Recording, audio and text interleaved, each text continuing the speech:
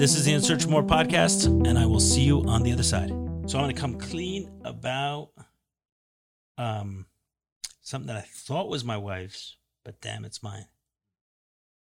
And that's a great title for the episode. What? Something I thought was my wife's, but damn, it's mine. Right. So, you know, I speak a lot about shame, and shame is never ending, man. Mm-hmm. It's like the gift that keeps on giving. Yeah, say it right there. It's a gift that keep on giving, shame. It's always there. It's always present. It's always lurking. You think you've got it, and then there's more to it. It's just this amorphous being that just gets into everything. And, you know, I come from a family which is not particularly expressive verbally, right? More with actions. Like, hey, you need something, I'm there. But it's not my style, and it's not, you know, the way I grew up to be overly verbally expressive. My wife's family, on the other hand, very much so. So they're throwing a 4-letter word around like it's not a 4-letter word. Love, love, love, love, love, love, love, love. Like, whoa, you know, it's a lot. And, you know, oftentimes she's expressive with me and complimenting and everything else. So it's like, hey, you're so amazing. You're so this. I love you. Blah, blah, blah, blah, blah, blah, blah, blah.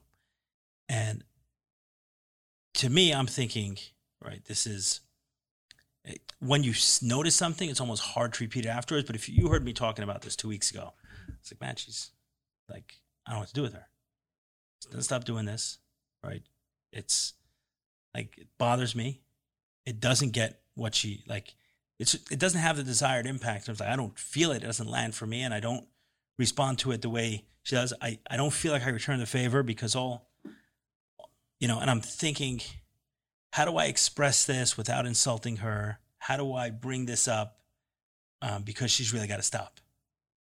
And I call my trusted coach. I reach out to Coach Omar Pinto, who actually, I used to speak to him every week. Now I don't, but I reach out to him with this and say, you know, maybe you have some ideas for me on ways I can bring this up with my wife. You know, it's like something she's doing does not work for me. I don't want to insult her. I know it's a part of her. It's the way she grew up, but, you know, it's really not working for me. And he's like, oh, you want the truth? It's like, yeah. He's like, this is yours. Like, what do you mean it's mine?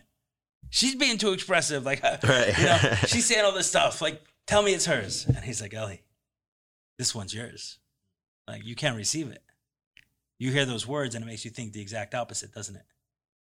He's like, yeah, it does. Like every time she compliments you physically in some way, or you can think about it as your belly's, you know, a little bit rounder than you wish it was, right? You can't accept that. That's not hers. That's you. I thought about it. I said, Coach O, you're right. This one's mine. There's the shame. There's the shame again. So when it's ours and someone points it out to us, accept it. And that's going to bring us to our next episode. It's the end of this one. It's going to bring it to the next one. Don't ignore the subtle signs.